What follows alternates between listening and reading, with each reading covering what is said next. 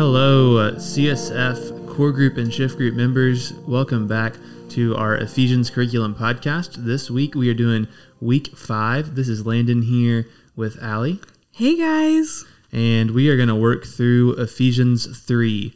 Allie, I really felt like we were just like kind of slowly moving there. We were like really dragging our feet through Ephesians 1, and now it's just like go time. We're really starting to move through this book and are almost to the halfway point. So last week, maybe if you want to recap maybe where we've been and where we're headed into. So last week, Ephesians 2, I think just to summarize it a little bit, is really just like a great picture of like without Jesus, like we couldn't do anything. Like he gives us the power to love him. He gives us like the power to overcome sin. And also just like the note of like sin doesn't play any favorites, or like there's nobody who's like exempt from that. It's just really important to remember, I think, as we live out the mission of faith and just like as we receive love from Jesus. So yeah, and I think it's important to remember too that like all of this is building on itself, right? Like we're going somewhere, and we even see Ephesians 3 begins with like for this reason. And so I think that's important to remember of like we're going somewhere. These weeks are all building on one another. So remember to kind of be zooming out and looking holistically at each of the weeks of curriculum. Yeah, so to jump into this week with Ephesians 3, just a little bit more context for this week to remember. So like the church of Ephesus was very centrally located, and it was a port town. And so it was really important, or that geographical kind of blessing, I guess, is really important to note because the whole of Asia was able to hear like the gospel and the word of God because of where they were located. It was kind of like a catalyst or like a ripple effect because people would leave there after hearing the word of God and go out and share it. And so Acts even expresses that the whole of Asia was able to hear the word of God. And so, and so that's kind of just like an important like parallelism with campus because we also are able to just reach the world through what happens here. So yeah, it's just like a fun little note context-wise. I love that. Cool. So as you dove into Ephesians 3 specifically, what really jumped out? What got you fired up about this scripture? So I will just say this passage for me was really obscure at first when I read through it. I had to really kind of dive deep a little bit. But I think what's really important or what really stands out, Paul is praying over us in the second half of this chapter, and just remembering that like Paul is such a good example. Like even Corinthians says like we can follow Paul's example because he was such a great apostle and follower of Jesus. And so, yeah, I think something that personally stood out to me is his posture of reverence. Like he says in the second half, for this reason, I kneel before the Father.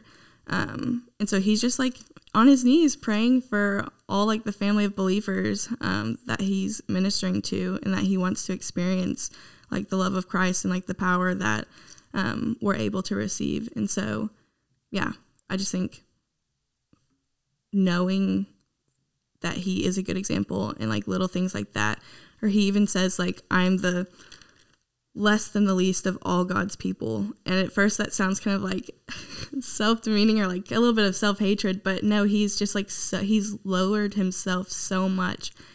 And that is how God is able to use him the way that he does.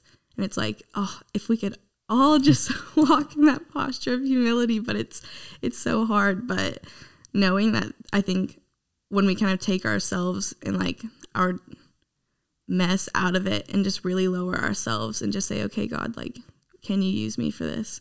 And he does. Yeah. That's so great. Yeah. So I think a big, even, overall theme of Ephesians is kind of this theme of unity and that we have to walk together. And I think that so much of what you're talking about, and so much of like having an understanding of God's humility, like having a posture of humility and understanding just like having a reverence for God, I think actually helps us to function in community in a more healthy way, because like we understand our place within like God's greater story.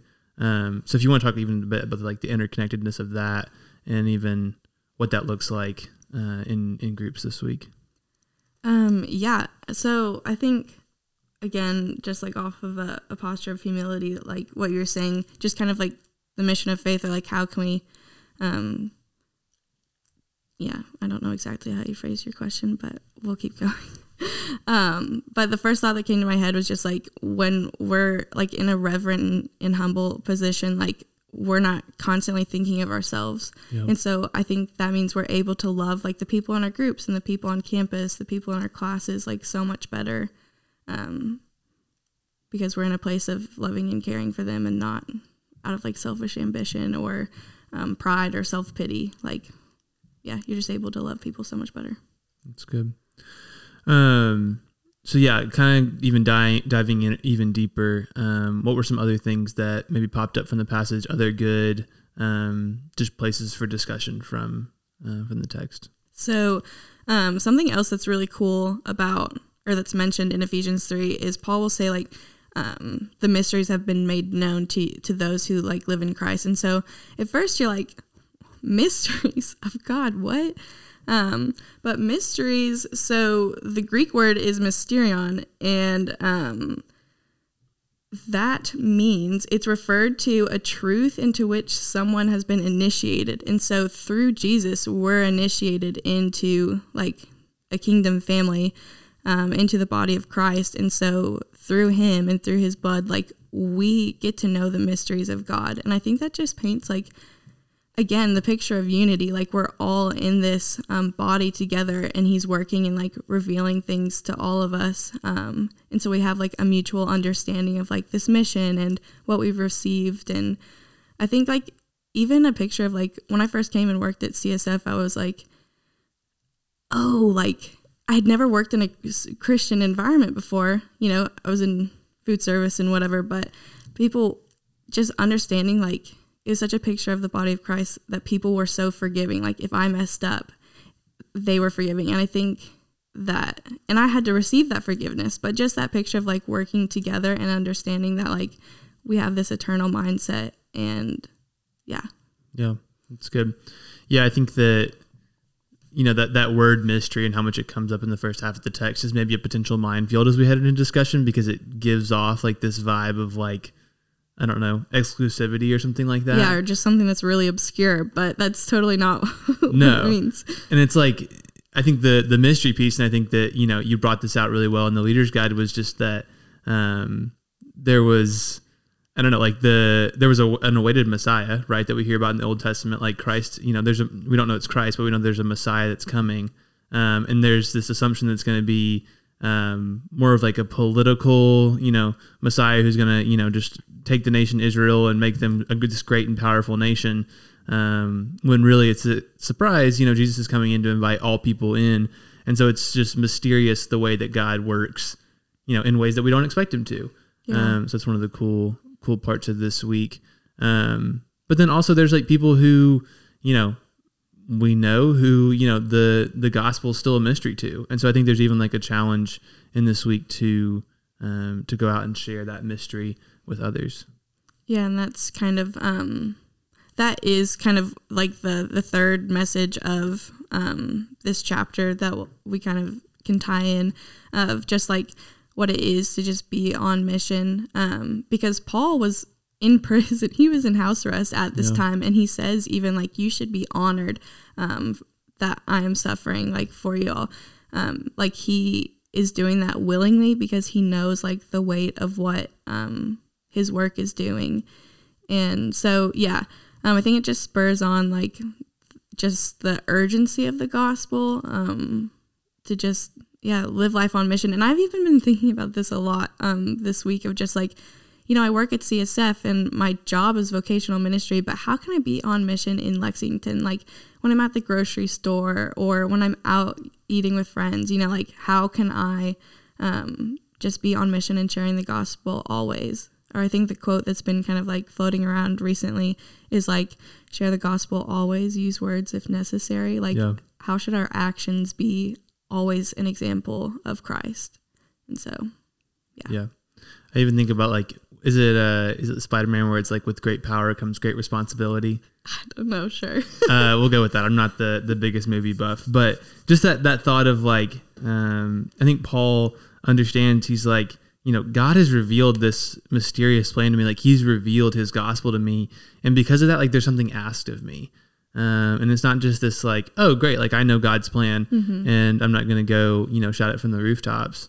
He understands that like, because God has given him both the insight into who he is and the understanding of like how Paul's individually gifted, that he gets to live out of that place. He gets to live out of the truth of who Christ is. And then also like, I don't know, just like bring his kingdom come through his ability to preach to Jews and Gentiles. So I think we've hit the mystery piece well. I think we've hit kind of that posture of even reverence to God that we kind of see in the middle portion. What would you say that we're to make of this like prayer that we see again? Because we've already seen a prayer from Paul to the Ephesians in Ephesians 1. He's kind of doubling down here in Ephesians 3, and we see this really beautiful scripture, in verse 18, where it says that you may have the power to understand, as all God's people should, how wide, how long, how high, and how deep his love is. And this is probably one of the more famous pieces of scripture and really just a powerful picture. So I don't know if you have any thoughts on this portion of Ephesians 3. I think... I have some notes even in like my own Bible of just like to like paint a visual here. And just so you know how much Allie has exhausted this text, like she's like the pages have literally fallen out of her Bible and they're just sitting here on the table, completely separate from her Bible. So trust that you're in good hands and that Allie has done the work to set us up this week. Just about all of Ephesians 3 is highlighted, underlined, or circled. So you really just can't miss a gem in this passage. But I have a note out to the side of just like to be known and rooted in love.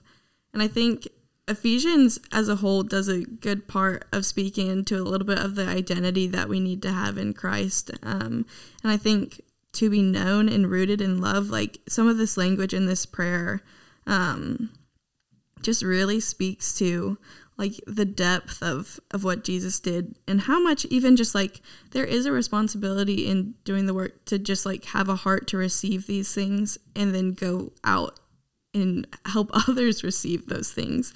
But yeah, it really is a beautiful prayer. And I think one of the things that we talked about with the other prayer that Paul said earlier is like if you can pray this like over somebody else or like over the other people in your life to receive this, and like, or if you can replace like from whom every family in heaven and earth derives its name, like if you can replace the vague parts that he's addressing like with someone specific or with your family or like a professor, like if you can be at a place where you're praying these things over those people, like when you're missing the words, like that is so beautiful. Like, and this captures so well and so much of like what there is for us.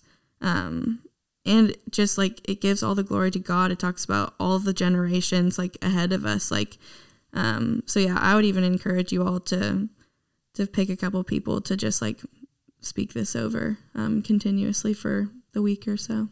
Yeah. I think that this leads us to intercession naturally, and even I think that it gives us the words to pray because it's sometimes hard to even have the words. And so I think these are really good words that we can hold to and words that we can even also receive for ourselves. I love that like in verse 16 as he's starting this prayer, he says that from his glorious unlimited resources he will empower you with inner strength through his Spirit.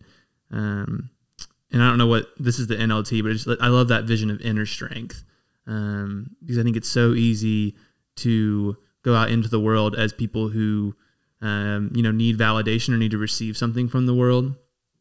And I think if we can, and then we're just searching for other people and other things to fill us. Mm-hmm. Whereas if we have that inner strength, that inner fulfillment through the Spirit, through this unlimited just generosity from the Lord, if we know who we are, then we can step into I don't know, into every other relationship we have, we can be people who give, right? We can be people who are generous and not people who are just, constantly looking to receive. And I think something else that just stood out to me in verse 19, it says, and to know this love that surpasses knowledge, that you may be filled to the measure of all the fullness of God. Like, I think that's just a good reminder of, like, you don't have to have everything about, like, this faith and in this life, like, figured out. But if you receive and know the love of God and you're rooted in that, then, like, I don't know, I think we should just have so much peace about that. Like, you can just rest in knowing who God is and what he's done for you. And then I think the rest just kind of like unfolds as it should if you're in that posture with him. So, yeah, it's just like that posture of like, Lord, I want more. Because even in verse 19, he's like, you won't understand it fully.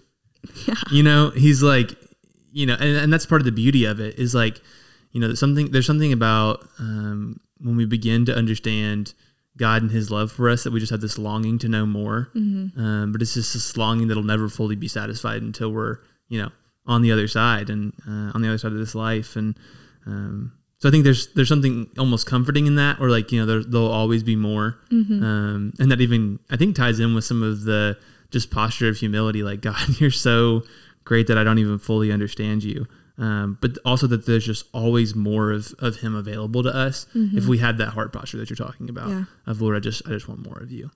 Yeah. And that's just crazy to think about. So cool. So as we think about, coming out of group this week, even good, like practical application as we move out of Ephesians 3, because this is really like kind of the midway point. 1 through 3 is kind of Paul setting this like theological groundwork.